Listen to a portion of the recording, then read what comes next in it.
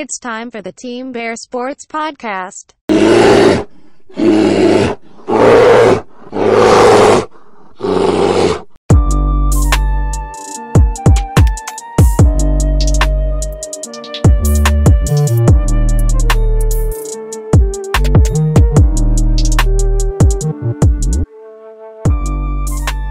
All right, welcome back to episode 19 of the Team Bear Sports Podcast, the only sports podcast that covers Chicago sports and actual Bear news.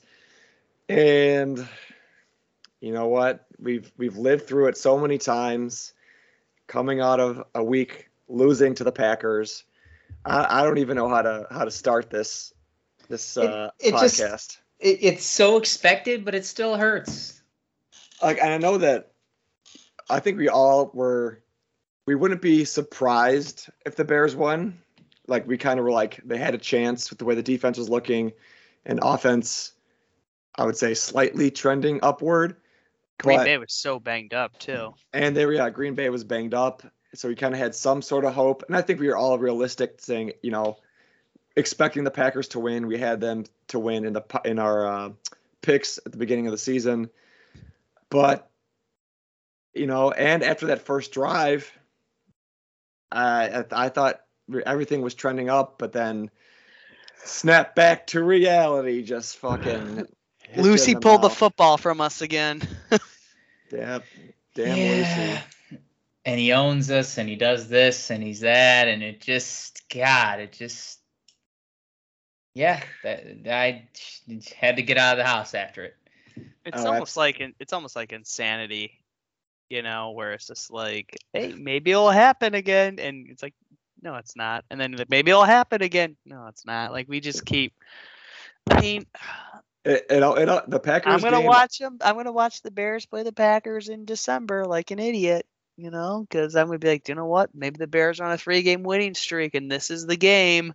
And that's how it always is. Like, the Bears will come off a game where they look really good right before Packers week, or like, I don't know, there'll be after a bye, or it's always after like we have some sort of high hopes and expectations, and then we play the Packers, full strength Packers or banged up Packers, and then we just go back to questioning everything, saying that what's going on with our coach, with our coordinator, with our defense. So I know in our show notes we wrote down some positives and negatives. So there are a lot more negatives than positives. So let's get the positives out of the way, I guess. The defensive line kept playing at a decent level. I'm going to fight back on that a little bit. They did have some sacks, but they got some pressure on Aaron Rodgers. The edge rushers look good. Yeah. Yeah. Interior, they would stop the run and then, boom, give up like a 20-yard run. So I think but yeah, continue. I'm a little frustrated with them.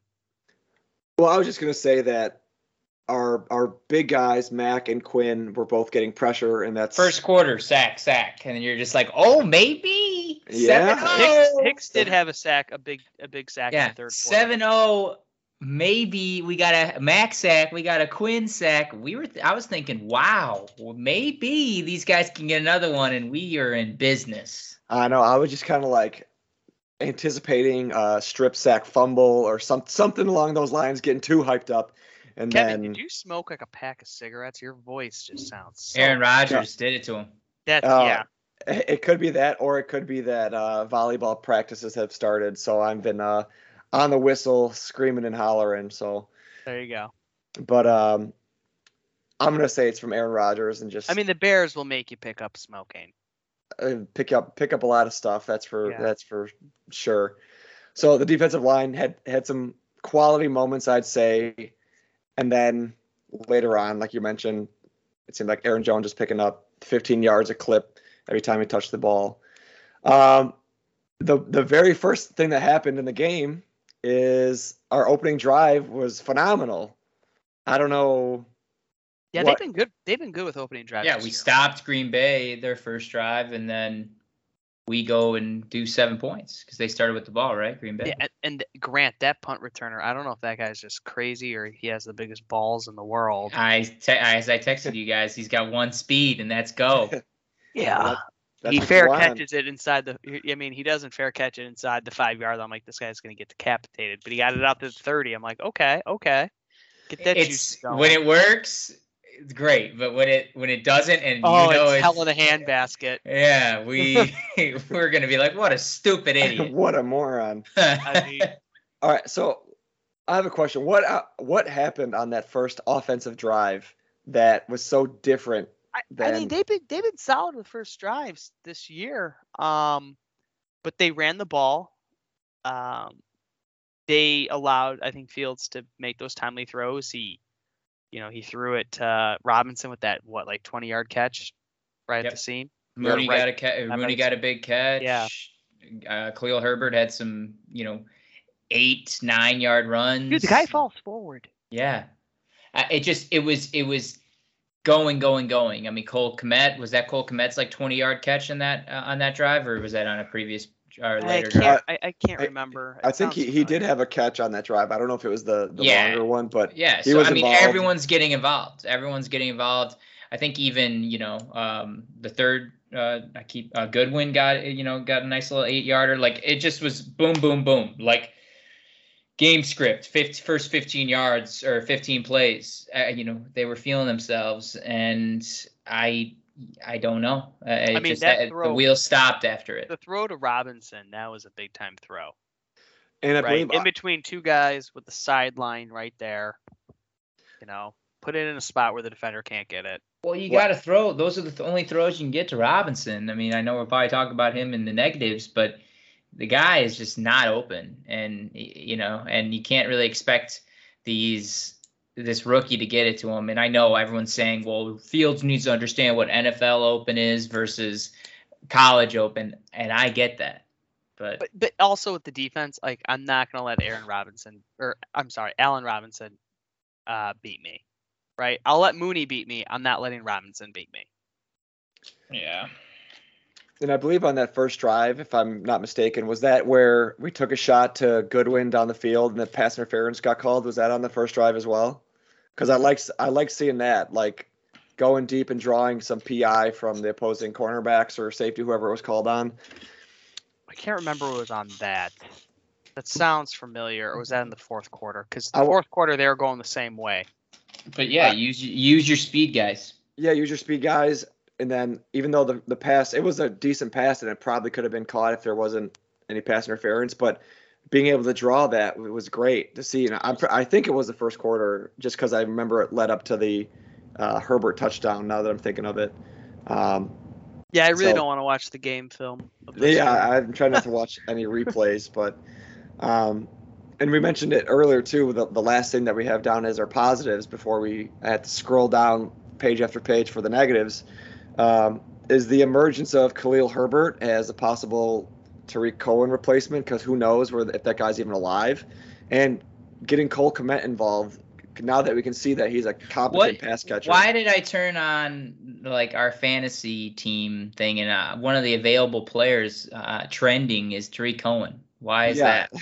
He was definitely not. He was in his Wait, track are you suit? serious? Was he? Yes. Yes. He was the if number one. If you look at the running backs, he's one of the top ones, and I'm like, I don't know if they know something I don't, because I have not heard this guy. Even if he were to come back, he's nowhere near game shape. Yeah, we're all pretty locked into what the latest news on injuries and whatnot for the Bears is, and there's no shot that Tariq Cohen is coming back anytime soon, or at least being productive fantasy-wise. So I don't know what Sleeper app was thinking. Herbert, I did not see. I mean, Williams was out. We know Monty's out. Did they even bring in Ryan Nall at all? Yes, they brought in Ryan Nall on a second or third and goal. We ended up scoring. Khalil Herbert played over 90% of the plays. That's a lot. That's a lot for a running back. That's great. That's great. But the why even bring in Ryan Nall on the field? Because the ball is not going to him, and unless it was for pass protect. I think it was on the scoring play in the fourth quarter they brought him in. But just keep the kid out there. Get Ryan Nall. Me and Tim, and I'm pretty sure Jackson all have the same feelings about Ryan Nall. Get that guy off the field. Sure, he's a nice guy. sure he's a great guy. I'm sure. Well, he's and like unfortunately, this game they had to because they knew it and they played a rookie over 90% of the snaps. I mean, it would be interesting to see if they did have Damian Williams, like what he could have done. Like, I think they definitely could have used. I think the one thing that hurt Herbert was he did have that bad drop on that screen that he was wide open on. Williams probably catches that ball and it's a big gain. Like, and we've talked about this a million times. Like, you just can't give the Packers the ball back, or like you just can't give them drives. I mean, that's the one knock on Herbert is he had a really bad drop at a crucial time period in the game. Yeah, and I mean, I'll take that with the third string running back coming in. Like, exactly, and he's playing over 90% of the time.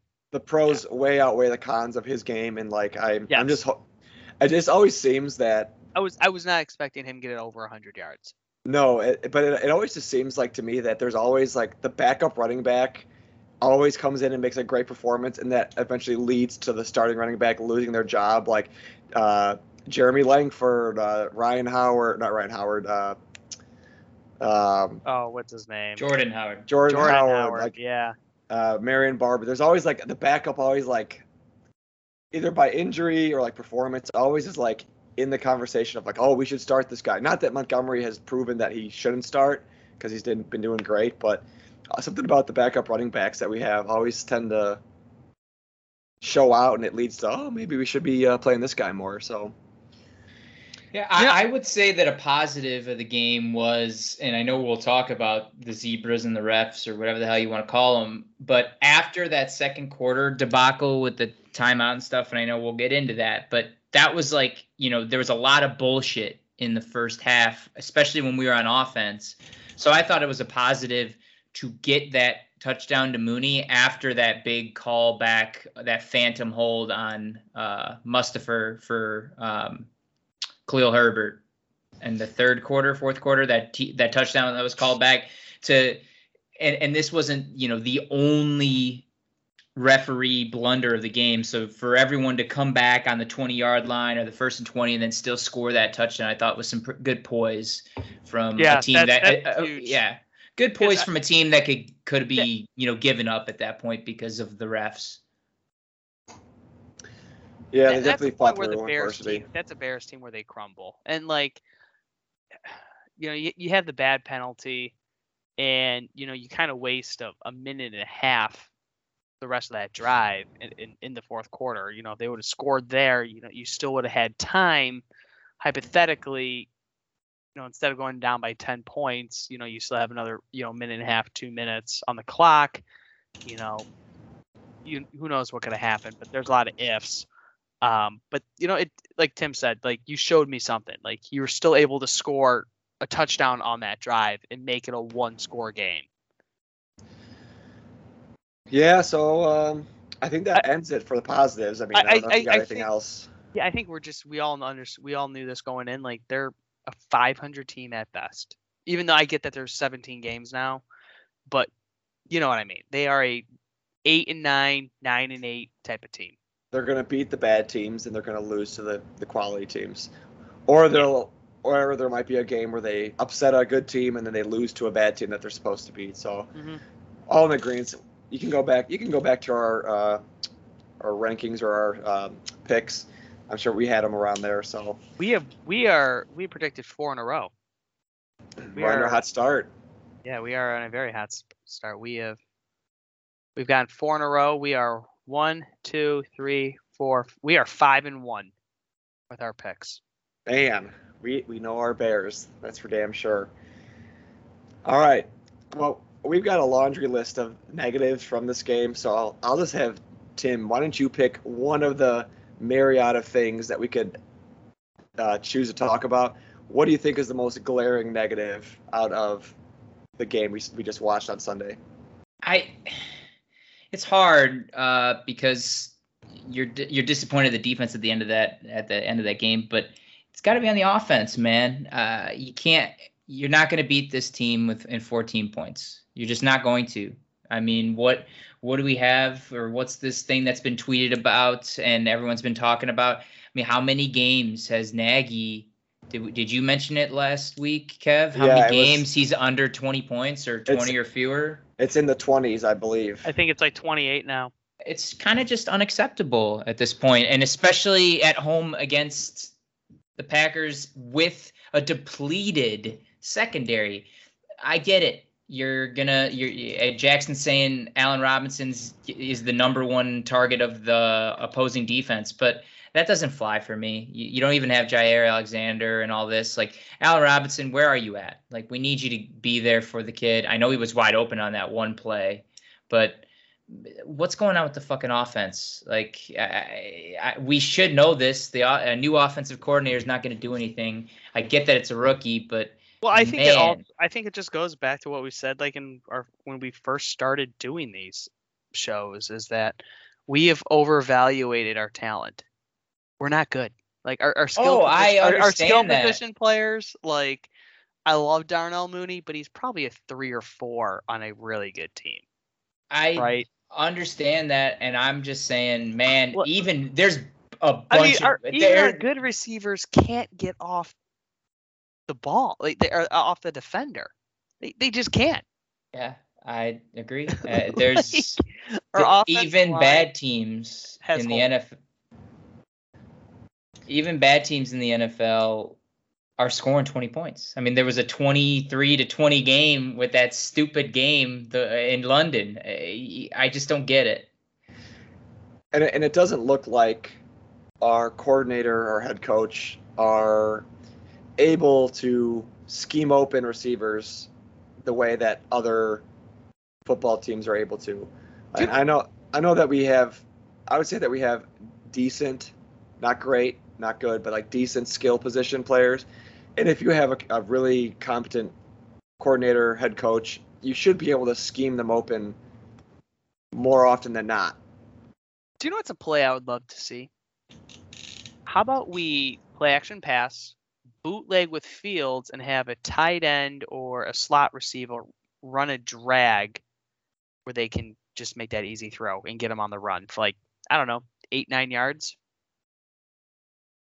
That's too easy. I don't know why you'd put that in the playbook. Have I seen that? Have you seen that entire this year? I just don't know why we don't see anything like that. Get I a don't net, know. or if you really want to get creative, you then you run a drag, right, and then you run a receiver to run like a quick slant to kind of create a diversion. Now, obviously, the Bears would kind of screw it up and unfortunately create a pick play because we're not that smart. But, to get the defenders off balance so you can create a one-on-one matchup with like a linebacker. I think they try to out-cute themselves, and you can't out-cute the Green Bay Packers, even though they're not the best defense, but you can't give up possessions to them, right? You can't. They're going to score touchdowns. You can't settle with field goals, and you can't fall behind more than 2 scores because you don't have the firepower to do it, to come back.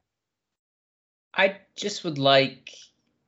It just seems like you look at red zone and you look at fantasy, and I know that's not a barometer of any sort of Chicago Bears success, but not only just the points, but why is it every game, there's never just like an easy, Derrick Henry 73-yard touchdown, or like Jamar Chase with this new kid, like a 60-yard touchdown. Like, why don't we ever just have like a home run? Like, even to just feel good about it. Like, yeah, you feel good about that first drive, but it's clawing tooth and nail. We never get this home run hit ever in Nagy's system. I can't honestly think of like expecting a home run ball. I know that there's that one play against the Buccaneers where we beat Tampa Bay like 52-10 or whatever it was, but I can't remember like thinking that a home run play could happen at any point since we had Jay Cutler. And that was still pulling teeth. Yeah, but like at least like you knew that he like the ball could be thrown deep and there you could end up with a touchdown. Where I'm not with this system and with especially having Mitch the last few years, it's just not going to happen. And sorry, but the way that we're scheming our offense and we're like developing plays. We're not playing into field strengths. We're letting him hold the ball for too long. We're running these plays that take too long to develop. And what did we say is one of his worst attributes? He holds the ball for too long. Well, and So- he got killed on that this week. Oh, He absolutely. held the ball way too long, and I don't know what they're telling him to, like, hey, is he looking at his reads way too much? Okay. Does he not understand what NFL Open and College Open is? Maybe. But and here's the thing. If you get him on the move, and then if you have a wide receiver on the move with him going the same way, throw the fucking ball. Get it out. Or if he's not open, launch it into the 30th row and out of the end zone. But you still get, like, in the NFL, you still get these, like, slant plays that someone can just take to the house. Like, I have what never seen is the Bear. I have not seen the Bears run a quick slant all year. what I'm trying to say is okay, if we just we're 13-point underdogs against the Tampa Bay Buccaneers. Okay, Kev, fine. Let me get my ass kicked by 20 points, but like in the first quarter, let's just like 2 plays touchdown. Like, just let me see just something like that. Make it easy just once. Why do we have speedsters on our team? And there's nobody that can just go. We don't get any yards after the catch. It's not a thing. I don't think that exists. It's like every offensive drive we have, if we score, like we got guys coming off in like arms and slings, like they're coming back from war because it was such a grind to get to the end zone. But I'm okay with a long drive. Oh, I'm absolutely, like, you want to take time off the clock and things like that. Yeah, but like, especially against good teams, or like your defense is going to be out there. Day. I 100% agree. I'm just saying, why is it just like, and it's definitely the fantasy culture. It's definitely but we just have nobody that I feel like could just take it to the house. The big play threat is zero. You don't have the team. Tariq. You don't have the Tariq Hill who can be like, he can catch a 5-yard pass and take it for 45. That's all I'm saying. And it happens on bad teams all Sunday, all Monday. There's just a no-name guy who gets a 60-yard touchdown. You're like, what? It never with the Bears. And I'm not saying this year never, not last year never. Just like Kev said, we haven't seen that since like 2014. And it's just like, I'm tired of it. Just think of like all those, like you have all these players that, are either like good or like average, but they could run so fast and they can let up for a touchdown. Like Henry Ruggs from the Raiders plays on a bad team, but he can rip off a 75-yard touchdown and like either get your team back in the game or at least like stretch the field for you. So I think that the problem is there's a difference between the speedsters and just people who are fast and know how to use like their ability. Like, I just don't want a speedster. Like, I want the professional football wide receiver who can learn how to separate, get the ball, be physical with a like cornerback, because like the Bears have had speedsters. They've had the fastest people in the league, but they can't get off the cornerback or a safety. They're not physical enough. Like, I'm sorry, Taylor Gabriel. Taylor Gabriel's the fastest guy in the NFL, right? When he was picked when as a free agent, but he couldn't get off anybody. Is that really worth it to be like, hey, we got the fastest guy, but guess what? You put an average cornerback on him, he's not going to catch the ball. He also had a guy throwing to him who couldn't throw over 20 yards. I get that, but it's also his responsibility to get off a cornerback. If you were going to be paid like a number 2 wide receiver, right? And like, they've also put in bad wide receivers for years who they've just put on speed. Josh Bellamy, oh, he's really fast. He'll break away. Can't break off a cornerback. So like, the problem is like you get these speedsters in today, but they're also just physical and they also have just good hands. Like Tyreek Hill can learn how to separate not just by speed, but being, use his body, catch the ball. He also doesn't drop the ball. This guy loves Tyreek Hill. I mean, he's good. Terrible, but the guy's a cheetah. He really is. But I guess to kind of play devil's advocate, we have Allen Robinson, who is a big physical receiver, and he can't get open either. Yeah, he's not the speedster, and the problem is you got to get him the jump ball. But let's rewind this podcast 5-6 episodes ago, and we are all like, "Man, you got to pay him." Do you feel that way right now? No, I don't think he's. Do I you don't think think the he's Bears? deserved it. I have. Do I have you a little almost bit of a agree with Ryan Pace stringing him along because he's not producing? Why do I want to pay that guy? If he was like open on whatever a higher percentage of his plays, and we're like, wow, we're just not getting them, I would say, yeah, he still warrants it. But Like an Odell Beckham at the Browns or whatever. yeah, where you're But like, Odell's even had some big games this year.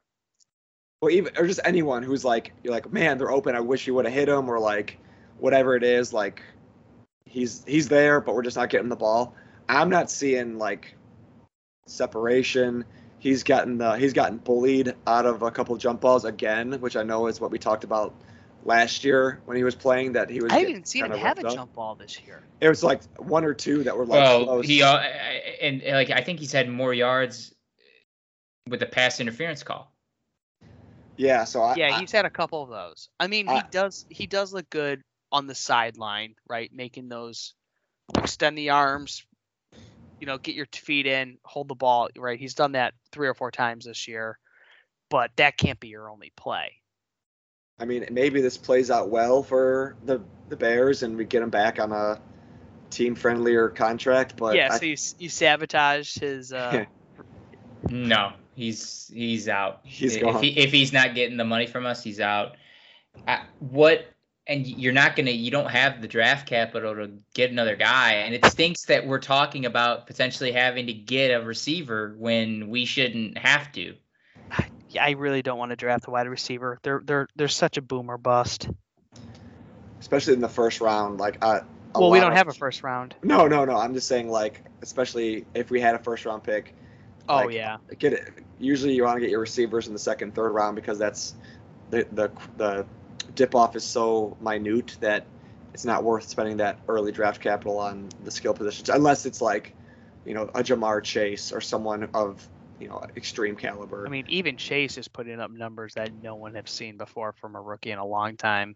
Just give us some offense that scores more than 14 points and scores more than. I think just look competent. I think one of the biggest frustrations I have had is the amount of penalties they've had in the red zone that are just like self-sabotage.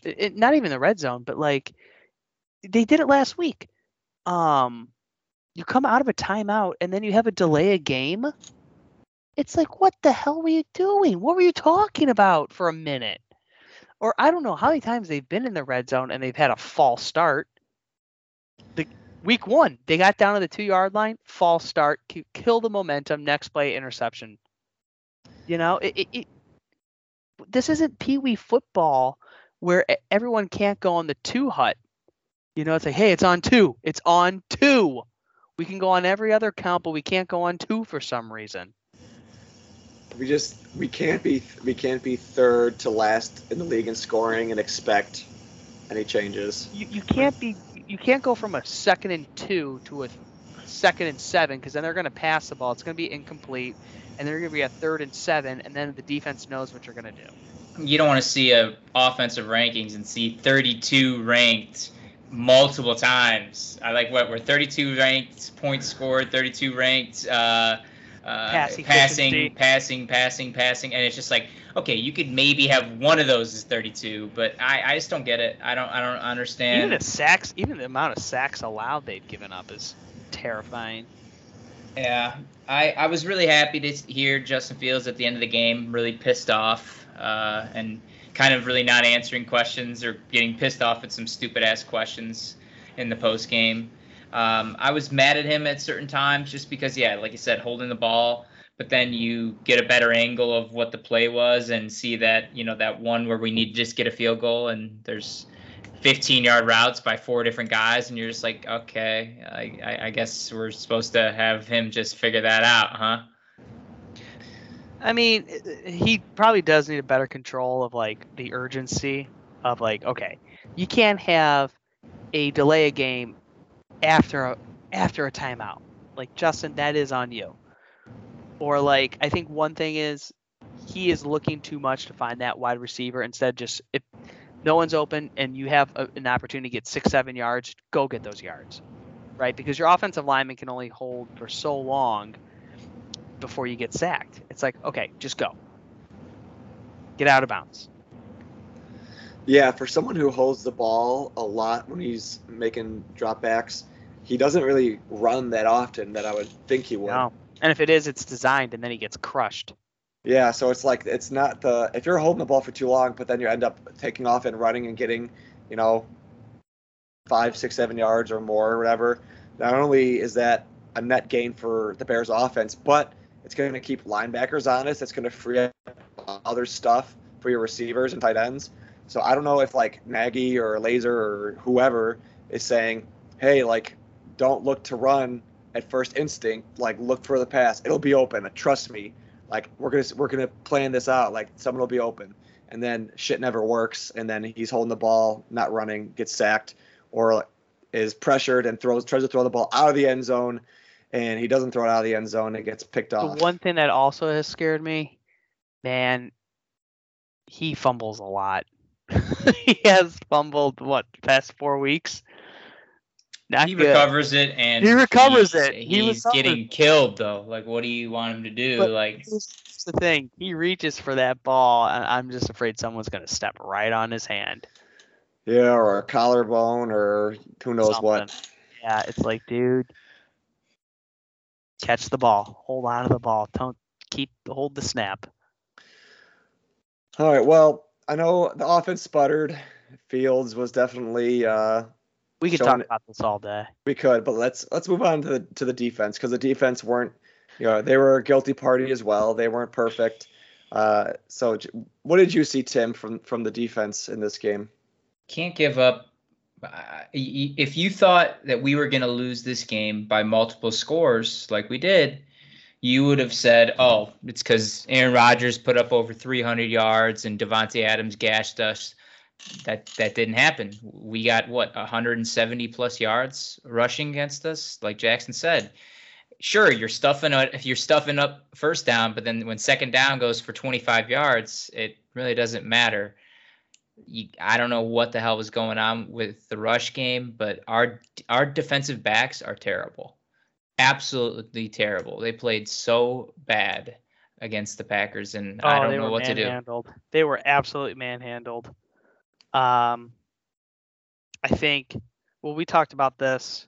If we were going to win, we were going to need a big play from the defense, not just, timely sacks, because, sacks do happen throughout the game. No takeaways again. And, I get that Rodgers is probably the most accurate quarterback in the league and probably one of the smartest too. Like, he doesn't turn over the ball. Okay, you need to find out a way to scheme differently to trick him for 1 second to get the ball. Or if you are, stopping the run, find a way to strip the ball, put a helmet on the ball, because if you don't get a short field with Green Bay, they're going to dice you apart. And that's what happened. And I think with the secondary, I know Johnson had that kind of bullshit pass interference call. But he got torched by Adams on a couple plays. Eddie Jackson decided to make a business decision again. Who was the guy that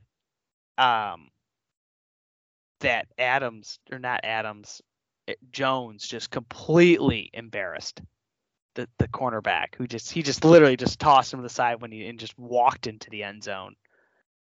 Was that was that Vildor? No, it wasn't Vildor. They were throwing out. Was it Gibson? Yeah, they were throwing Gibson out. Gibson just got embarrassed. They were throwing out that other dude too, that like backup. Dylan, yeah, and he had a couple nice plays. And our corner. They were throwing, and he was the one who got that pass interference push off call that was actually not even push off from the Packers. I just was surprised that we're going to throw in a backup corner, like third, fourth string guy against Aaron Rodgers. And I just. In the red zone of all places, too. Yeah, dude, he played like a bunch of plays. What was his name? It was Xavier Crawford. Guy was getting absolutely torched all game. Like. Lazard had a big game, surprisingly. Ogletree had a bad game, was getting blocked. They didn't get the big stop when they needed. Gibson was not good. Vildor, Gibson got embarrassed. He got thrown down to the ground by a running back. Kept the Davante Adams to a somewhat quiet game. Like JJ did all right. There was some plays, and especially that big one that he let go. But it just, I don't know. I mean, cheers to Sean Desai, because with the way that the DBs played, they should have scored way more points than they did. Yeah, it should have looked like the 2014 game. So I'm happy that we have a defensive coordinator that can take a weakness like our defensive backfield right now and scheme it so that it's not as much of an issue as it is. But it's the Packers he's gonna figure out what the weakness is. The one thing I noticed, there weren't, like in the past weeks, there's always that one or two plays where the wide receiver or the tight end was like wide open downfield. I didn't see any of that this week. Even against the Raiders, the Raiders had like 2 big drops last week. I didn't see any big drops. They just schemed well, and like just the inability to tackle or use the sideline as a defender, like, wasn't there. Like, even the 2 or 3 plays Davante Adams had on us where he got those big yardage, those were quick slants. They didn't pass over the safety to come up and help, or was it or the nickel to like replace the cornerback. If you're going to trade him off, the nickel, the safety has to come up and make that play. That didn't happen. And Davante Adams was like, oh, thanks. And then you put in Eddie Jackson's lack of tackling. Like, yeah, he's going to get down to the 5-yard line. And he's lucky that Adams. I don't know if you guys saw the. I don't know if you guys saw the press conference or heard about the press conference. If you remember, I can't remember if it was against the Lions, the first game that Laser took over after the Cleveland game. Do you remember when Nagy said like, oh, like everything runs through me, yada yada, even though like it was Laser calling the plays, to kind of take credit for the offense playing better than they did the week before? Do you guys remember that? Mm-hmm. Yeah. Do you know what he said this week during the press conference? Oh, I don't want to know. Hands off. No, he said they were asking like what could they done better, blah blah blah. Like the offense sputtering, like he only scored 14 points. Some guy brought up again like the 28 games with 21 or less points, and his response was, which I love that someone's pulling that out.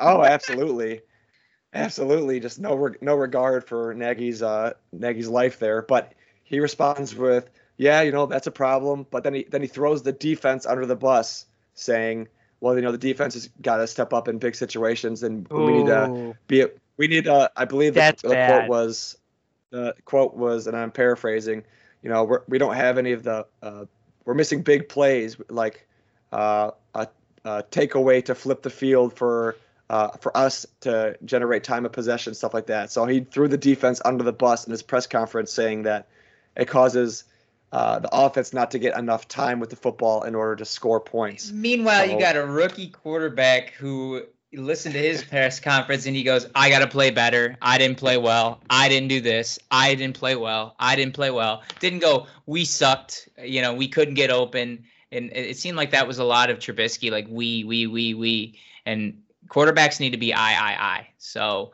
yeah. I like at least when it's bad. Like when it's good, we. When it's bad, and he wasn't the sole factor, but it's I could have played better. I could play. Why can't Nagy just say that? The offense was terrible today. It's just in a better coach speak. Absolutely. And if I'm on the defense or I'm Sean Desai, I'm like, hey, what the fuck, man? Like we've been carrying this team for 4 years. 4 years, and you're gonna throw us on the bus because. Yes, we should have made the stop and not gone for the kept Aaron Rodgers under 200 yards almost the entire game. Yeah, we should be getting more takeaways, but you're still only getting 14 points. Like you've gotten multiple possessions. It's not you didn't score on both possessions, and you only had 2 the entire game. You've had multiple possessions, and you're doing nothing with it. I mean, they're two out of 3 losses they had.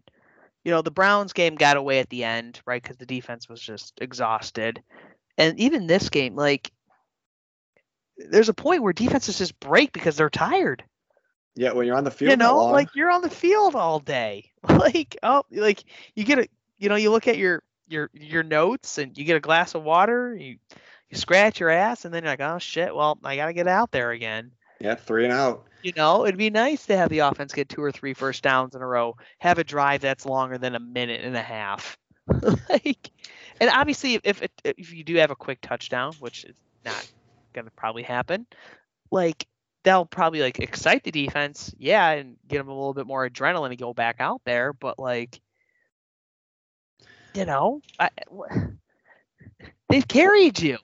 They literally carried you. And the year that they went 12-4, the defense played lights out. And it doesn't help keeping the defense off the field is when you're getting horrible calls from the official on your team, which we haven't. I'm surprised we waited 40 minutes or so to even touch on this. Yeah, it was awful. Bad. It was awful. It's just some of the worst officiating I've seen not only in the Packers. They also screwed the Packers a little bit on a few plays, but yeah, it was just a bad officiated game. Yeah, and it wasn't not. I'm not just talking Packers Bears games. I mean, obviously we always know that the Packers tend to seem like they always get a call or two or whatever, but just in general NFL sense, it was horrible officiating. It was bad. Like, if I was a Packer fan, I'd be pissed at the game too, because there was a couple spots the Bears got and it was just like, I don't know if that's a first down, but I'm going to take it. But luckily the Bears don't know how to capitalize when they get a good call against them. But you know that Rodgers is going to get a call, like any other superstar, whether it be in football or hockey or baseball or basketball. If you're a good athlete, you're going to get a call. And then he's going to score on you, and he's going to point at you and say, I still fucking own you. And that just cut deep right into my soul. And I'm not even like that mad about it, because it's not like he's right. He's not just some schlub who like is not good. Like, he's mediocre, but always plays well against the Bears. He's a first ballot Hall of Famer. Yeah. So like yes, I still hate Aaron Rodgers and I hate the Green Bay Packers, but like, there's truth to it. So as much as it sucks I think every Bear fan knows that. Yeah. You were 21-5. You're 18-3 out of the last 21 or something like that. Like, I remember when Rodgers was first started, like the Bears had his number, but man, once he figured out how to play quarterback, yeah, he's kind of beating us. And if you even look at the series history the past 3 decades, the Bears had a pretty good sizable lead in this rivalry until Favre and Rodgers came, and it's just been, I think Rodgers made the comment like this has become Ohio State, Michigan, where it's become so lopsided, and he's not wrong. Yeah. Yeah, the only thing that was missing from after this game was a headline saying that, Virginia's pissed. Yeah. That's the only thing that this was missing. The Caskies aren't pleased. Yeah, so it's... no, Virgie's pissed. Yeah. The I own you, if that doesn't spark up your team, I don't know what will. It's either going to spark up the team, or it's just going to be like it's going to just be the spark that turns the locker room along with Nagy. The worst is we get one more game against them, and then if all goes well, he leaves, and like that's just our lasting, that's Here's the thing. He needs to go to the NFC North or AFC North so we don't face him for another 4 years. Right? Oh yeah, but you just you almost wish that he eventually got old and we were able to kick his ass, but it's just nope. Like we did with I much would rather just him leave. Yep, he's going out on top, at least in a Bears-Packers rivalry sense. What's his record at Soldier Field? I think he's got a better record against the Bears at Soldier Field than he does at Lambeau. Definitely got a higher win percentage, just unbelievable. Without even looking it up. Even Brett Favre. I mean, they own us at Soldier. They might as well pay property tax at this point. Maybe it's a new field we need. We just need to get out of there and then get the Arlington Heights. Reset the rivalry. I mean, I thought it was kind of funny a little bit. Like, I still own you, because like I've heard, I saw a poll somewhere where what people in Green Bay thought about Aaron Rodgers, and it was like 50-50. right? Like where people loved him, or they thought like, yeah, he's not looking out for the team, blah blah blah. I would be okay if he left. And I'm thinking to myself, are you insane? You're 50-50 on this? Like I would kill for like an ounce of Aaron Rodgers' talent. Like, nah, that guy sucks. That just shows that they've been spoiled the past 35 30 years. So that they're like, oh yeah, we'll just get the next Pro Bowl quarterback, future Hall of Fame quarterback in next season, so it doesn't really matter. They need to go through like so arrogant. They need so to go arrogant. They need to go through a dip in their performance before they're like. I think it also just kind of shows, and I'll give some respect a little bit, that no one is bigger than the organization. Right? Like no matter how good you are, like, and I think that's what Packer fans see it as, like you're not bigger than the Packers organization as a whole. Like the legacy of the Green Bay Packers will continue after you leave, which I kind of respect that a little bit, but just to be 50-50 on Aaron Rodgers, who's probably considered your top 2, if not 1 greatest player of all time. Imagine if like 49ers fans being like, yeah, Jerry Rice, take him or leave him. They kind of had that same thing about Steve Young. They're like, I like Joe Montana. And I'm like, I get that, but the Steve Young guy is going to be a Hall of Famer too. That's what happens when your team is so good for so long. You just are like, oh yeah, we'll be good. But we don't need him. We're just a good team. Just arrogance. And like, here's my other thing with the Packers. Their fans, I swear to God. Whereas if Fields is good, if Fields ends up being good, like decent good, like we'll be crying by the time. He'll get a statue next to Abraham Lincoln. Oh, I'm just saying, but if this was going on with him, we'd be like, please, no. Like, what do you need? Like, what do you want? Right. They're gonna change the capital from Springfield to Springfields. Yeah, exactly. They will do that. Put that on a T-shirt. Like my thing with Packer fans is that, I get that you only have 2 Super Bowls with 2 of the greatest quarterbacks ever. And yeah, I'd be frustrated too. And there's a lot of missed opportunity. But God, the league kisses your ass every year. Like every year there's a million commercials about the Green Bay Packers. Or how many times do I have to hear about their fans own the organization?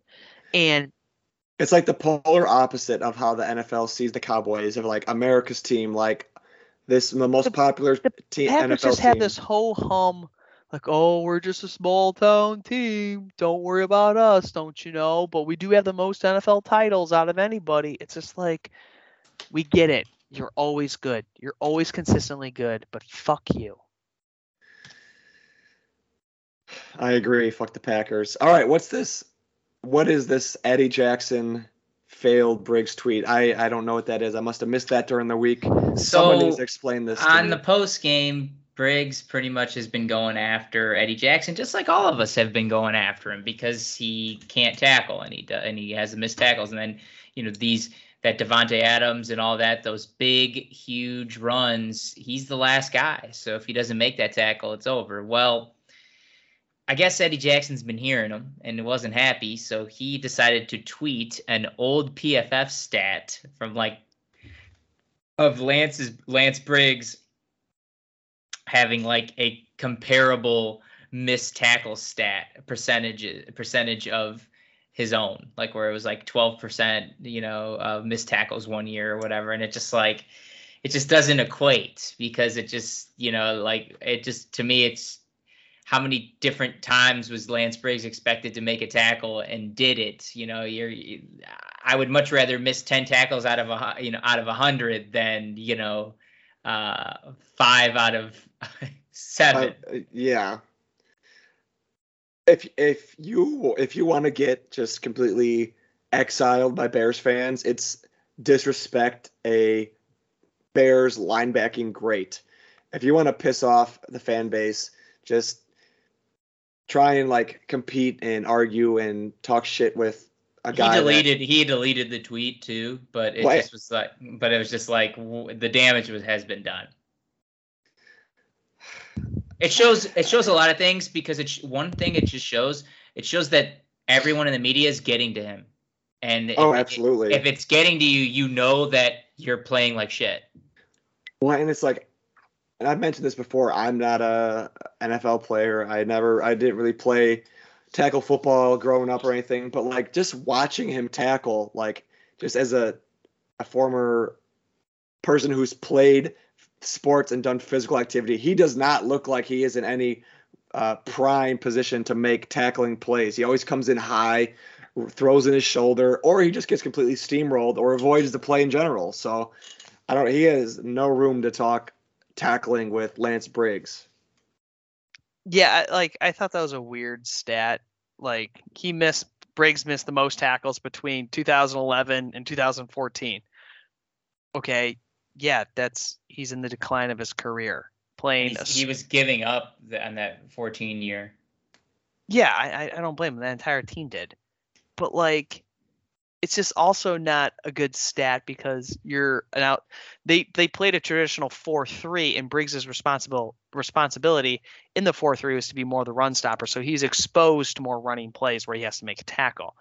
Eddie Jackson can't miss a tackle because it's a touchdown. That's the difference, right? Briggs can miss a tackle because he's got the cavalry behind him, right? He has other safeties, cornerbacks, and a linebacker who can get there. And kind of when you were stepped out, Jackson, I said there's more times that a linebacker is going to be. Yeah, I heard you. Expected to make a tackle. So to have percentages of missed is and kind of almost. There were years where he had more tackles than Urlacher. Yeah, he absolutely was insane on his side of the field. So, well, boys, I will say this. Do you know whose jersey I'm going to rock this week? Is Lance Briggs. I'm gonna rock the Lance Briggs jersey this week. Love it. Right? You got to. There were Lance Briggs is a borderline Hall of Famer. Right? No, you're not gonna get any argument with anyone on this podcast. He's probably gonna get in when he's an old man. He's got the stats to say he is. I think the problem is in today's NFL, if you're an outside linebacker, you expect more sacks, and that was not his role. If they would have won that Super Bowl in 2006, or if they got back to another one, I think he's in automatically. He's in. But you play a traditional outside linebacker role which doesn't require you to blitz, and you don't have those certain numbers that a lot of Hall of Famers like, you're not going to get the nod. I mean, it was funny when I saw this argument on Twitter yesterday, how quickly the old Bear players like Thomas Jones, Peanut Tillman, Olin Kreutz started sharing videos of Briggs taking over games. Eddie Jackson is like part of that group, or like that. And Eddie made a good tackle earlier in the game too. Oh, absolutely. He made a really good tackle. He's made good plays. Like, he's capable of making tackles, but I think Eddie Jackson is just like part of that age group where like the Urlacher and Briggs era just seems so long ago to him. Like they're always like old farts, like, oh, we don't really know you. He's probably thinking like, oh yeah, Luke Kuechly or like someone of that age group, or I don't know, that time frame is like who he thinks of as like great linebackers when he doesn't even put Briggs in his mind. I don't know. He's an idiot. He's just dumb. We know that, so I'm not too worried about it. I cursed Eddie Jackson, so I take full responsibility. I said that. Yes, you did. I did. Yeah, and go back to number 39, asshole. Let's forget your number 4. I hate the single digits. I've said this a million times. It looks so bad in the NFL. It looks so dumb. This isn't college. Well, we have the Tampa Bay Buccaneers. We got to go down to Tampa. And 4:30 game. Great. We go from Aaron Rodgers to Tom Brady and that high-powered offense. And great defense too. Great run defense. All of their DBs and safeties are all banged up, so we'll probably see some more passing plays. Who knows if it'll be schemed up or what's going to come from this, but I'm pretty sure we all had this as a loss for the Bears coming in this week. So yeah, this was my game to pick. I had him as a loss. It seems like it's just going to be something that we're going to have to really and finally see what this laser play calling is about, because nobody can run on the Bucks. Absolutely nobody can run the Bucks. They've given up like 50, 60 yards. Yeah, I know when they Kid's going to have to throw the ball. When they played week 1 against the Cowboys, I think like Zeke Elliott and Tony Pollard got like maybe 20 touches on the ball, if that, and it was all pass plays. Eagles were still able to get 20 plus points on them, and they lost. Kid's gonna have to throw the ball whether we want him to or not. It's gonna be a 30 plus, 35 plus passing attempt game, unfortunately. So we either are gonna look really stupid or we're gonna see some plays down to Darnell Mooney or something, and that's it. Like that, there's no ifs, ands, or buts about it. We're 13-point dogs. And I wouldn't be surprised. I know that we held Aaron Rodgers. That's even a lot for college. That's a lot. And I know that we held Aaron Rodgers just on like pedestrian numbers for his standards, but I would not be surprised if Tom Brady just comes out and completely torches us, because one, he's Tom Brady, he's got great weapons, and two, he remembers last year, the 4th down. What down was it? I can't remember. Losing to Nick Foles. He's going to want some revenge. His pettiness will show up. And I wouldn't be surprised if he throws for like 400 yards and 5 touchdowns. But just look at Tom Brady, and it's that home run play we're talking about again. Again, it's Tom Brady. I get it. But, man, I mean, one of those receivers is absolutely going to have a 50-yard touchdown on Sunday. There always is one. Yeah, pick your poison. Evans, Brown, I can't think of Godwin. I don't know if Gronk will be back. I think he's still hurt, but it could be anyone. Yeah, it's gonna be rough. Because I'm glad you guys brought that up. Like Tom Brady. Tom Petty. Yeah, he's playing quarterback now. Oh, that'd be great. We'll have a dead guy out there, but I think that the Bears would still find a way to lose to Tom Petty. I think Brady's just sociopathic tendencies of how he has revenge is kind of crazy, but he's gonna, if he has the opportunity to run it up on the Bears. And that's, the Bears were 5-1 last year when they beat Tampa on that Thursday night game, and they just completely imploded. And that was the game that sparked Tampa to like kick it into gear. Tom Brady's going to try. If he has an opportunity to win by 20 to 25 points, he's going to try to do it. What do you think? So the Detroit Lions are playing in LA. What do you think the spread is on that game? I'm going to say 10. I'm going to say 10, 9 or 10. It's 14.5. The Bears 12.5. So 12.5, 13 points. That's just embarrassing. You know what? Like Jackson said, I wouldn't be surprised if it's a run-up situation and it's a 21-point victory for Tampa Bay. I mean, talk about a game where you need not just you almost need the planets to align in this game, right? You need Fields to throw the ball quickly, not fumble the ball, and have possibly 2 touchdown passes. Herbert to have a touchdown. He'll need to win. He'll need 3 touchdown passes in two time, right? They got a 2 time. They are probably going to need a decent punt or kick return at some. How many touchdown passes does he even have? 2? I think 2. Yeah. Yeah, I think he's got. He's going to need 3 to win the game. Oh boy. And you got to have Matt Nagy going off against Bruce Arians, which just is even more. And Bruce Arians has a grudge against the Bears too. Yeah, I mean, don't even bring it up. We won't go there. But you're going to probably need a big punt return or kick return at some point in the game to flip the field, right? If they can get a punt return back inside of Tampa's own side of the 50, I think that's a good start. Shorten up the field. They're probably going to need 2 turnovers, with getting 1 is pulling teeth. And they're like not just like a turnover, like where they just strip sack and they land on it, but like actually get a return on one, right? Where you either take it to the house or you're down within like the 2-yard line. And guess what will happen? They'll get a false start and be put in like first and goal in the 7 and not score. But they're going to need as many short fields as possible.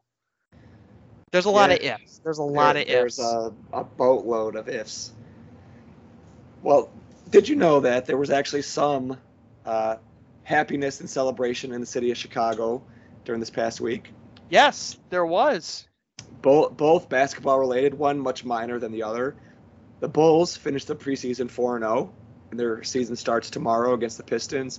But more importantly, the Chicago Sky won their first Brought it home. WNBA championship, sealed the deal against the Phoenix Mercury. So, and they were underdogs in that series, if I'm not mistaken. Yeah, they were the 6th seed, and the Mercury were the 5 seed. So, it's just great to see that basketball is trending upwards, because nothing's better than having a good, solid basketball team to watch in Chicago, because when the Bulls were good and they were in the playoffs, that was just this electric TV to watch. So I'm hoping that the Bulls, and now that the Sky won and their season's over, unfortunately, that it just revamps that basketball city of Chicago that we used to have. Been a season ticket holder since I was a sophomore in high school, 2006. Go Sky. The Sky, I saw they play at Wintrust Arena. Yeah. I think that's the perfect arena for them. I think that place gets rocking. Like a good sized college arena is a perfect right in the middle of downtown. I've only been there once because that's where my grad school graduation was at. But like it was packed on Sunday. I saw the photos of it and the videos of it. Like the crowd they knew what was up. There was no one was standing that entire game, or no one was sitting that entire game. Like good for them. But also good for Candace Parker. You have to put her in the conversation as one of the best Illinois grown basketball talents ever. I remember middle school hearing about Candace Parker and be like, yo, this girl is going to dominate. Then she goes to Tennessee, wins a couple national titles there, has won 4 gold medals. You know, you have to put in the argument as one of the best Illinois-born basketball players ever. Absolutely. I actually got to see Candace Parker practicing at Naperville Central, where she played, because we had a basketball tournament when we were in middle school, and my dad was pointing her out. He goes, hey, do you know who that is? And I say, I have no idea who that is. That's some girl shooting free throws. He goes, that's Candace Parker. She's going to the University of Tennessee. She's like the number 1 recruit in all of the U.S. And that's when Tennessee was Tennessee. Yeah, before UConn took over. And I was like thinking to myself, like, oh, okay, cool. Like I didn't know anything about women's basketball at the time. To see now, and like I knew of her like when she was at Tennessee, and then when she went to the Sparks, I believe. Yep. She was there for a long time. How crazy it is that like she was within, like I could have thrown something and hit her. How close I was, and knowing that she's probably one of the most famous people I've been close to, which is pretty cool. Pretty cool story, I guess, that I have. We're best friends, actually. We hang out all the time. We call each other. Yeah. Yeah. We play 1-on-1. I think it's cool how she came back home to win a title. Absolutely. And the Sky's colors, I'm digging the sky blue and yellow. I think that's a pretty cool color combo. The gray, too? Yeah. Because did they have like a really good player like 5 or 6 years ago, the blonde? Yeah, Ella Delle Donne, something like that. Yeah, and they got rid of her or something. Yeah. Well, the city's embraced them, which is great to see. Absolutely. I know people like to shit on the WNBA, which is awful, but like, one, they're better athletes than anybody who listens to this podcast or, you know, follows us. Like, they deserve any credit they get. And anytime Chicago wins a championship, this city will fucking party and love you forever. Oh, absolutely. And then not only that, but then next season you're going to get so many more fans into it, and then it can grow from there. So that's, the WNBA has done a good job of growing their product. Absolutely. And then I know, specifically for Candace Parker, she's always on, not always, but sometimes she'll like sub in on NBA Countdown with Charles Barkley and Shaq. So sometimes she'll be in there. So her face is seen nationally. So not that she already isn't nationally known, but that just expands her exposure. Guys, how So- are we feeling about the Bulls this year? I'm excited. I watched 3 of their preseason games, and they look much different, much more fast-paced, higher scoring, just better flow to the game than I've seen the last couple years with DeMar DeRozan, Zach LaVine, Vucevic, Lonzo Ball. I think is our biggest addition because we have an actual true point guard. They're going to make the Well, playoffs. defense, just score, baby. That's the NBA. You know, until you get to the playoffs. This is basically Billy all it is. Donovan's. This is Billy Donovan's dream right now.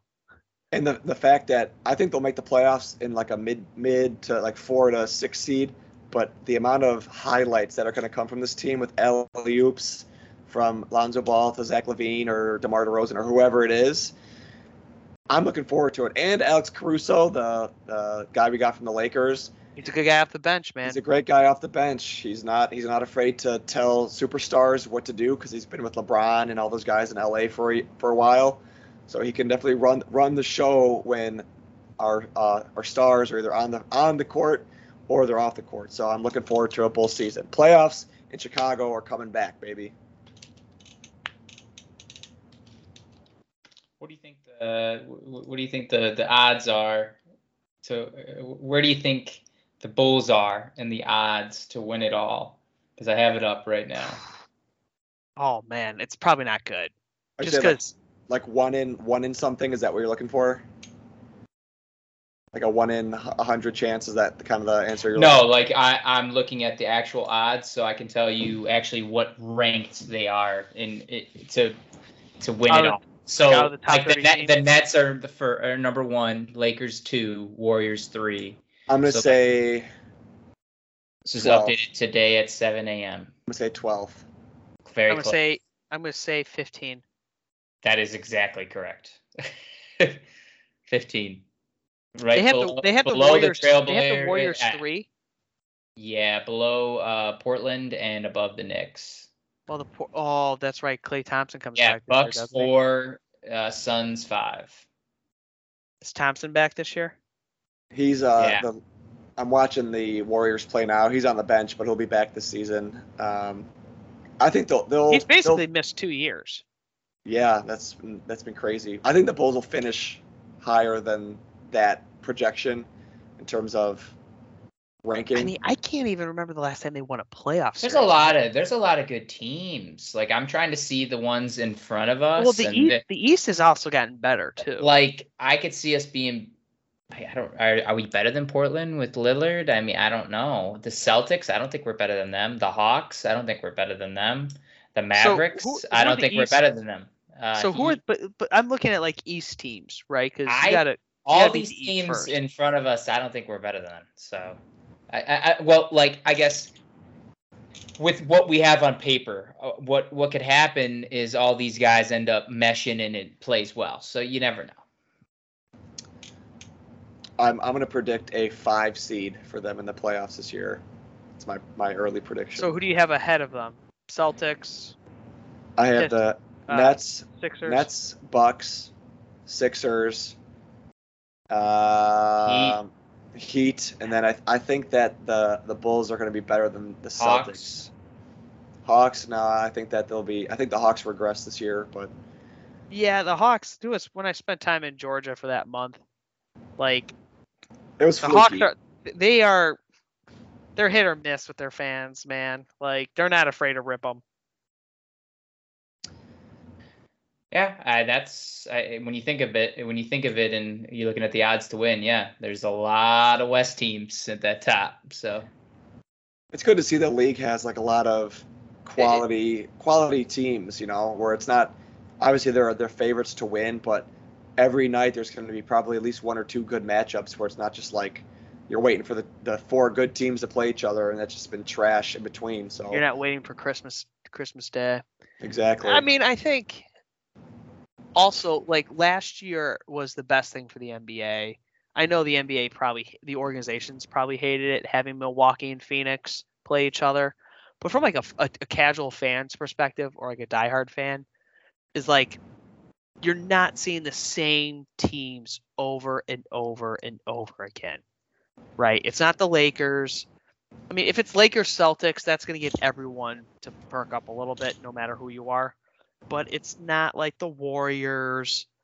It's not like a LeBron-led team. Even the Spurs for a long time were always in the finals. Like, these were two teams that hadn't been in the finals before. One hasn't won it since Nixon was in office. Like, it was good for the NBA, and it was actually a good series. I know it didn't go 7, but like it was still a very entertaining series. Absolutely, just entertaining basketball is always good to watch. So we'll look forward to the Bulls season and then next season's Sky season as they are retaining champions. So Jack, you went to a new bar this week, I see. I did. This was not in DC though. It was not in DC. This was in Silver Springs. So those who don't know, Silver Springs is right at the edge of DC and Maryland. We had a couple friends in town from Chicago visiting. Shout out to Lenny and Cheryl. They were in town for a wedding. Me and my girlfriend were able to meet up with them for lunch at the Bears game. I'll tell you what, I'm going to only give this place 3 stars, but there's still a lot of potential. I mean, 3 Capitol buildings. 3 Capitol buildings. 3 Capitol buildings. Good place. I had probably one of the best Reuben sandwiches ever. It was like bacon. That the pastrami was that good. 3 stars for the best Reuben ever of all time, huh? Here's the thing. Not a lot of TVs. The audio wasn't connected to football. I felt horrible for the one staffer who was working. It was very awkward too, because the only people at the bar for like the longest time were us, the Bear fans, a Viking family, like 6 of them that were right there, and a bunch of random Packer fans. It's like all of us were like looking at each other like, the fuck are you doing here? There was a gospel concert going upstairs, which they were really good. However, you couldn't hear anything the entire time. Like you couldn't, like you're trying to make an order. You're like, yes, I'll have this beer. And the guy is like, I can't hear you. There's this gospel band going upstairs. But I went to Fire Station. It is built like a firehouse. I feel like I would leave if I had to be listening to gospel music. It wasn't like the gospel like you're thinking of. It was more like a bluesy type music. Like you could dance to it type of thing. I'm not trying to hear that loud of music during football. I'm good. Here's the thing. There's not a lot of sports bars. We were pressed for time, and it was right by the parking station that was free on Sundays.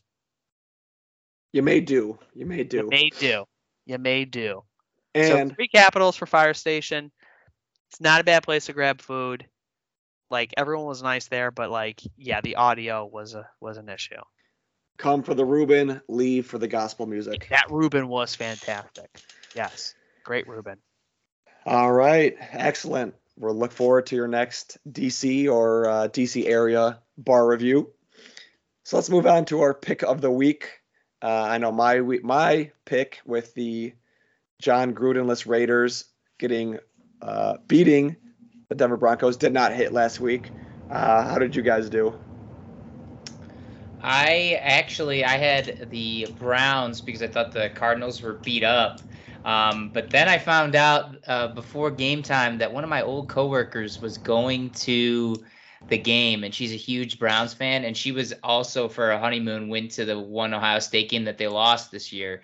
You said that last week, right? Yeah, so I bet big on the Cardinals as soon as I saw she was at the Browns game, because I'm like, oh, there's no way the Browns are going to win when she's on the stadium. Man, that was a good bet. I can't remember who I chose, to be honest with you.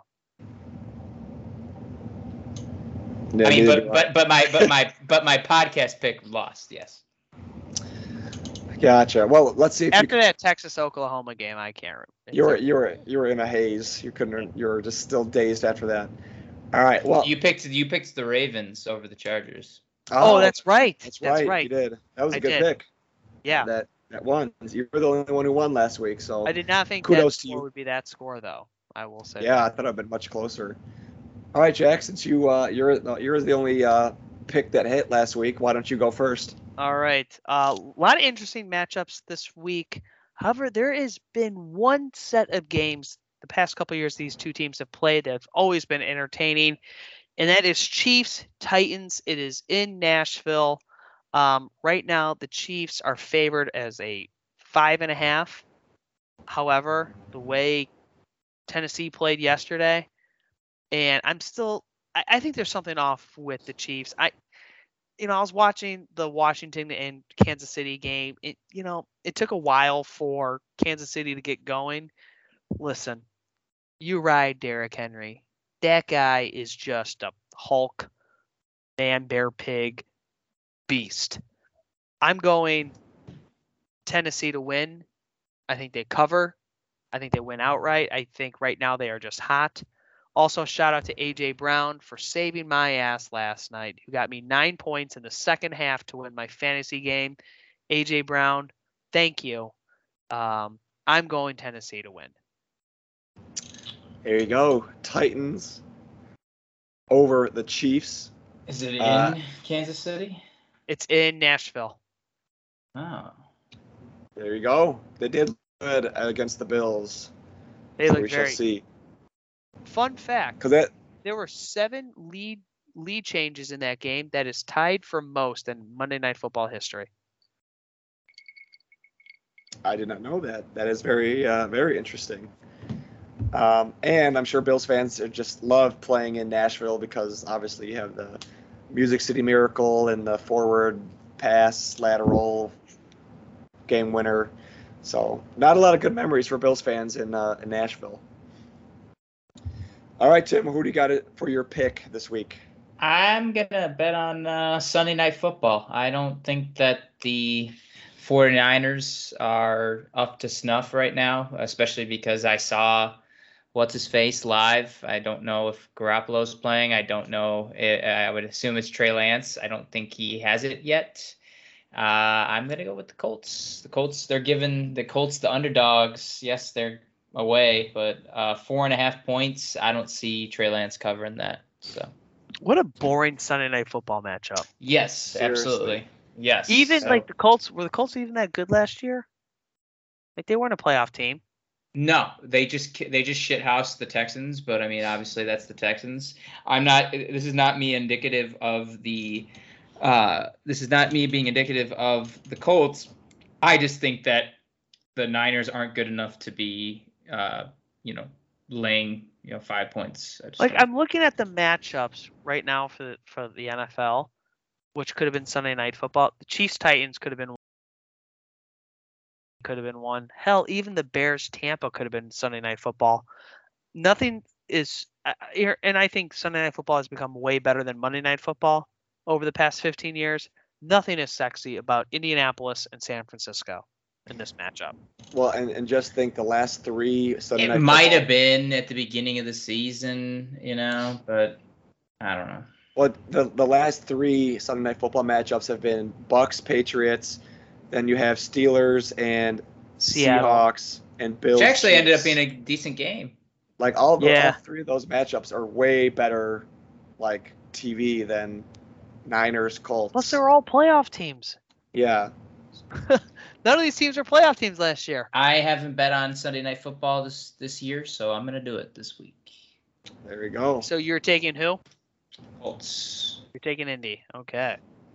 All right. Well, I'm gonna stick with the basketball flavor we had going there for a bit, and I'm gonna take the Bulls to win and cover their points against the Detroit Pistons tomorrow, Wednesday, over the Detroit Pistons. So I think that the Bulls. I'm high on the Bulls. It might just be I'm gassed up because it's the beginning of the season, but the Detroit Pistons don't have their number 2 pick, Cade Cunningham. He will be unavailable. So I think that's going to be a blow to them. And I just think the Bulls are really good, man. I think they're going to win by at least, obviously, 5. I think it could be a double-digit win for them. High scoring, I presume. I'm thinking the Bulls score over 100, 110. So Bulls to win tomorrow, Wednesday, over the Pistons. That's my pick. Do you locking it in right now, Kev? Lock it in. Do you think who's the Bulls draft pick from Illinois? Do you think he plays at all? He'll be a low, like 9th, 10th, 11th man off the bench, Damn. unless there's point guard injuries. But I mean, he's good. He definitely can work his way into being like a off the bench, like first or second option off the bench. But because he's a guard, we have Caruso who'll be our first option. Then Kobe White, he'll be probably before him. So he just kind of Forgot about Kobe White. Yeah. he just kind of low man on the totem pole guard wise for the Bulls. So all right, I think it's time for our power rankings. So what do we have for power rankings Wait, this week? Tim, did you have anything for a second? I got a little bit of Bear Alert news.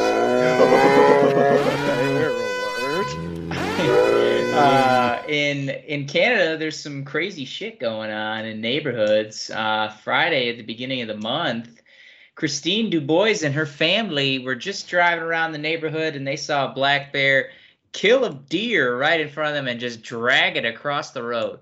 It's pretty gross and awesome at the same time. I will go ahead and tweet it on the Team Bear Sports Podcast Twitter.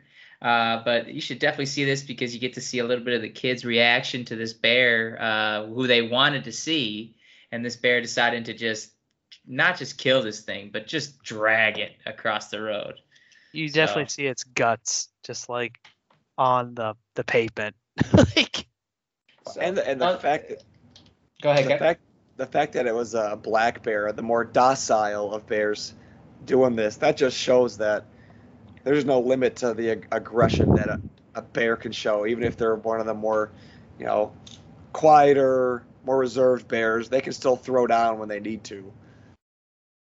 There had to be some sort of like team gorilla family nearby that he had to like just walk by and show, hey, are you still team gorilla? Sure about this? This might change your mind. You think I'm bad? You should see the rest of my cousins. I didn't even use my claws on this thing. That was all teeth. Yeah, I mean, these bears, you got to watch out for them. Just because you think they're nice and cute and cuddly in their neighborhood, they're going to show you, hey, I might be eating your garbage, but I could still fuck you up. That just reminds me of the Simpsons episode where they pay for Bear Patrol or whatever it is, Bear Protection Agency. The bear was only there for one day. You might that town might need to put that in their city planning. They need to get some Bear Patrol. Jose Altuve tying it up. Looks like it's a bad day for the Impson family when he destroyed the mailbox. Oh, God, I love bears. All right, power ranking. So I love this one.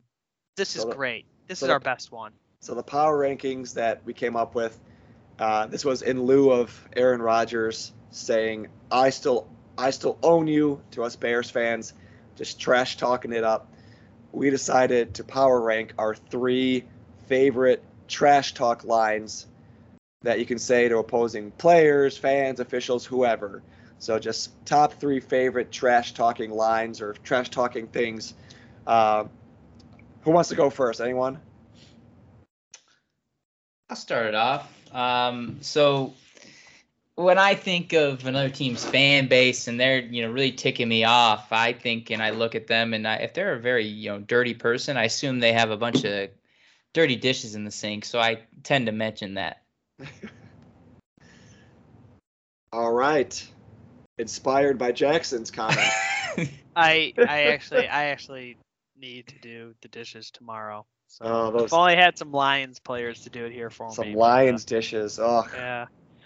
But no, for real. I will say that it's not even a good insult, but man, I love yelling in people's ears. You can't do that when there's a penalty that is not even their fault. That is good. Followed by the claps, obviously. Though. Oh yeah. It's a very good college, high school chant. Oh yeah. All right, I'm gonna go next because I've been waiting to say this since we thought of the power ranking. It's not the most flashy. It doesn't even have to be used in sporting events. And I know us and all of our friends, we throw this down to each other. It can be used in sports, daily life. Nothing cuts deep or just like makes you feel a certain way than just you're bad. You're bad. You're bad though, or you can replace bad with you're trash. Just something that short and simple. I didn't have it number 2 or number 1 just because I don't think it's the tip of the iceberg. It's not the cream of the crop, but I just love a good you're bad. You're bad. Well, Tennessee fans take trash to a whole new level. But Oh yeah. that is a good one. That is a very good one. Classic and simple. Absolutely, just like spaghetti and meatballs. You're bad. Can't beat it. Mine is, it's not really like a taunting thing, but it's a moment to like kind of like show dominance or like show you like who's boss. Like I love the big hit and kind of like the look down from someone, like just like a reminder, like I'm here, I'm better than you, and I'm gonna knock you on your butt every single time. Like I don't even need a trash talk. I'm like physically gonna take you out of this game. And like I miss the days of like the Ronnie Lott, like Mike Brown, Ed Reed, where they crack someone and they didn't even trash talk because like you could tell the wide receiver wanted nothing to do with them afterwards. And like the best was like it was like a wide receiver who was always kind of like a person who would never shut up, and you would just crack them and like, okay, I'm not going to go across the middle anymore, or like they're going to get the yips and drop the ball. There you go. That was close to dishes. That was close. There you go. Yeah. One of the things I like doing, I like being at like a football game, you know. So if I was at, you know, the Bears Packers game and the Packers fans were pissing me off, I would say something along the lines of, you know, Brewers suck. You know, talk about a team that's not even completely playing. irrelevant. Yep. Yeah, I've done that. playing. That's not even playing. So like I was at a Bears Patriots game, and Patriots fans like to remind you of how many championships they have. And I just said 17 seconds, you know, when the Hawks won the Stanley Cup against the Bruins. And, you know, they're like, oh, fuck you, that doesn't count. I'm like, you know, you just kind of flip the table on them a little bit. Well, yeah, they're so used to the upper hand of being like, oh, we got all these championships, but they don't know. They don't like to admit that when they choke in a playoff game. Yeah. Well, my number 2 is definitely anything aimed at umpires in baseball, just because I think they're the most fun referees to make fun of. And I've heard this before, and I've also it was also on like some other list that I've seen of like best trash talking or heckling of officials. But I forgot where I heard this, but some guy on an opposing softball team that we were playing against, and it wasn't the team that we play on normally, but someone said to the umpire, "Hey ump, can I pet your seeing eye dog after the game?" And I just thought that was so hilarious, and I've seen it other places as well, but that's always going to be something that like I want to hold that one in my back pocket. If I'm ever like so pissed off at an umpire, I'm going to throw that one out there. So just making fun of blue ump, you know, I've heard the old, you know, get off your knees, you're blowing the game kind of thing, but the petting the seeing eye dog, that's number 2 on my power ranking. That's really good. Let me pet your seeing eye dog. That's clever. My number 2 is the classic scoreboard. Whether it's a player doing it or the fans, like I love like a player who will point to the scoreboard and remind them like, yeah, you're getting your ass kicked. You suck. Your team sucks. You're losing 27-0. Shut the fuck up. You're a loser. Or like when like the fans, like when they do it like scoreboard, if it, like especially if it's like a rivalry game, just to get under like a coach's mind. It works really good in like college basketball if there's like a blowout, because the stadium will just echo more. It's truthful, it's honest, and it's funny. It's one of the best chants to be a part of. That's always good. Yes. And there's nothing better than like beating your rival in like a complete blowout too. And then you always got some asshole on another team who like celebrates a touchdown or a 3-pointer or whatever it is. It doesn't matter. Yeah. Yeah. All right. So for my last, I am gonna go with kind of insulting the culture of the other fans, particularly food. So you're playing Philly or something like cheesesteaks, is overrated. Cheesesteak sucks. Some shit like that. Oh, so have you ever heard deep dish pizza sucks from opposing fans? All the Yeah, time. All some the time. shit, some Yeah, shit like no, that. They're It's wrong. just They're wrong. I like that. I like that. So what's Tampa Bay? What would be heckling Tampa Bay fans? yeah, that's the thing. If it's not food, you would, say, some shit, maybe like old people, like, or go eat some bath salts or some shit. Yeah, I don't know. Methamphetamine sucks. Go to Yeah. another championship. Like, and that's the thing with it. If you're going into it with that kind of heckling, like you're going in knowing, okay, all I got to do is just keep getting drunk here, and shit's just gonna, that just came out of the top of my head. So shit's just gonna get either more ridiculous, and someone's gonna have to turn around and be like, wow, that's a good one, or two, just be like, what the fuck is this guy saying? I like it. I definitely the creative juices really flow when you get a couple beers deep into a sporting event. That's for sure. Oh yeah, I say some horrible things. All right. Well, my number one is it can be used either from a pro player to pro player, or it could be used if I'm playing in a game against another team or another opposing player. It's when someone or a player tells you what you're going to do before they do it in a game. So, for example, if you're a quarterback and you say, hey, we're running this play, it tells the other team out loud, and you still run that play and execute, that's my favorite type of trash talking. Or if I'm playing in a basketball game and I'm saying, hey, I'm going to drive to the basket and do a reverse layup, and I'm telling the person who's guarding me and I still do it, that's my favorite type of trash talking. I think Larry Bird has had a few stories about that, where he told the opposing team after a timeout what they're going to run and where he's going to catch it, where he's going to shoot it from, and he does it. Love it. It's my favorite. Heck yeah, baby. Subtle and honesty and like I'm just better than you. I mean, there's a whole You can't stop me. There's a whole scene in Major League where Major League 2, I can't remember which one, where he's talking to what's his name from the White Sox, and he's like, I'm gonna throw the old Terminator right down the pipe, and he throws it and strikes him out. Good one. My number one. My number one is when a player will kind of trash talk with the fans and make something so absurd. Like my favorite insult of all, and I saw it earlier this year, or was it last year? I can't remember. But my all-time favorite is when Shannon Sharpe grabbed the phone and goes, Mr. President, call in the National Guard because we are killing the Jets right now. Like, that is the best. Like, you got to send the National Guard. You got to send everybody because we are just killing them. And then I think Tyreek Hill did the exact same thing on my third Tyreek Hill one. But, like, pick up the phone, like, look at the fans and, like, point to the phone like, hey, help is on the way. Like, call in the National Guard. Like, shit like that. Like, I give a pass to Rodgers because I thought it was a little funny. Like, I hated it, but I'm like, I would have done the same thing too if I was a pro athlete and someone flicked me off, and like you got to remind them that like who's like almost like who's your daddy type of thing. That's like that's his version of the scoreboard. Yeah, like when it's pretty much him saying scoreboard in the sense of look at the record, dummy. Yeah, it's the reverse. It's like when the players are back in the when they can talk trash back. But Shannon Sharpe's calling the National Guard, that's my favorite one of all time. I think that's hysterical.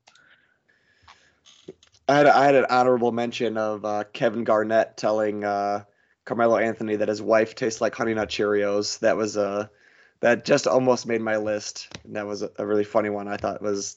What the? Yeah. What, did he have an affair or? No, Carmelo Anthony's wife at the time was Lala from TRL. Oh, that's MTV. Right. And so semi-famous, and he in the middle of a game he says, "Hey, Melo, your wife tastes like Honey Nut Cheerios." I mean, that would obviously got in his head because it almost caused a fight during the game. But gotta love KG, man. He's a good trash talker. I mean, the scene I think of is one of the first scenes in Slapshot with Paul Newman when he says that about the goalie's wife, And Tim, you guys, I'm not going to say the scene on this. But, Have you seen them? Have you seen the movie, Tim? Have you done your homework? I know we told you to watch it, but that scene where he distracts the goalie to get a goal, and what he says to the goalie is just great. You could say it. I don't. No, we have young listeners. I won't say it, but I just said that your wife tastes like Honey Nut Cheerios, so I think you could say what you're going to say. Similar like that, yeah. Gotcha. More. He doesn't even know. More R-rated. I do know. All right. Well, I think we should end it on your wife tastes like Honey Nut Cheerios. That was a Team Bear Sports Podcast, episode 19. I can't believe we're already at 19 episodes. Feel free to send an email to teambearpodcast@gmail.com if you want to ask any questions to the podcast. If you don't, you can follow this podcast on Twitter or Spotify or Apple Podcasts, wherever you get your podcasting needs from.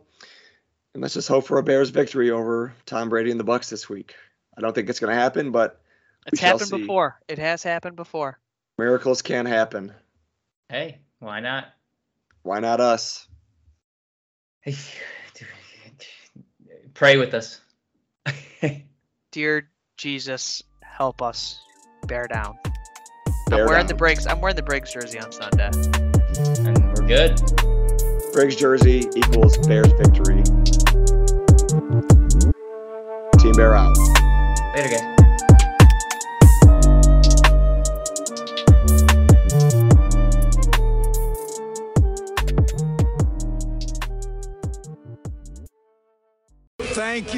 Thank you, and go Bears!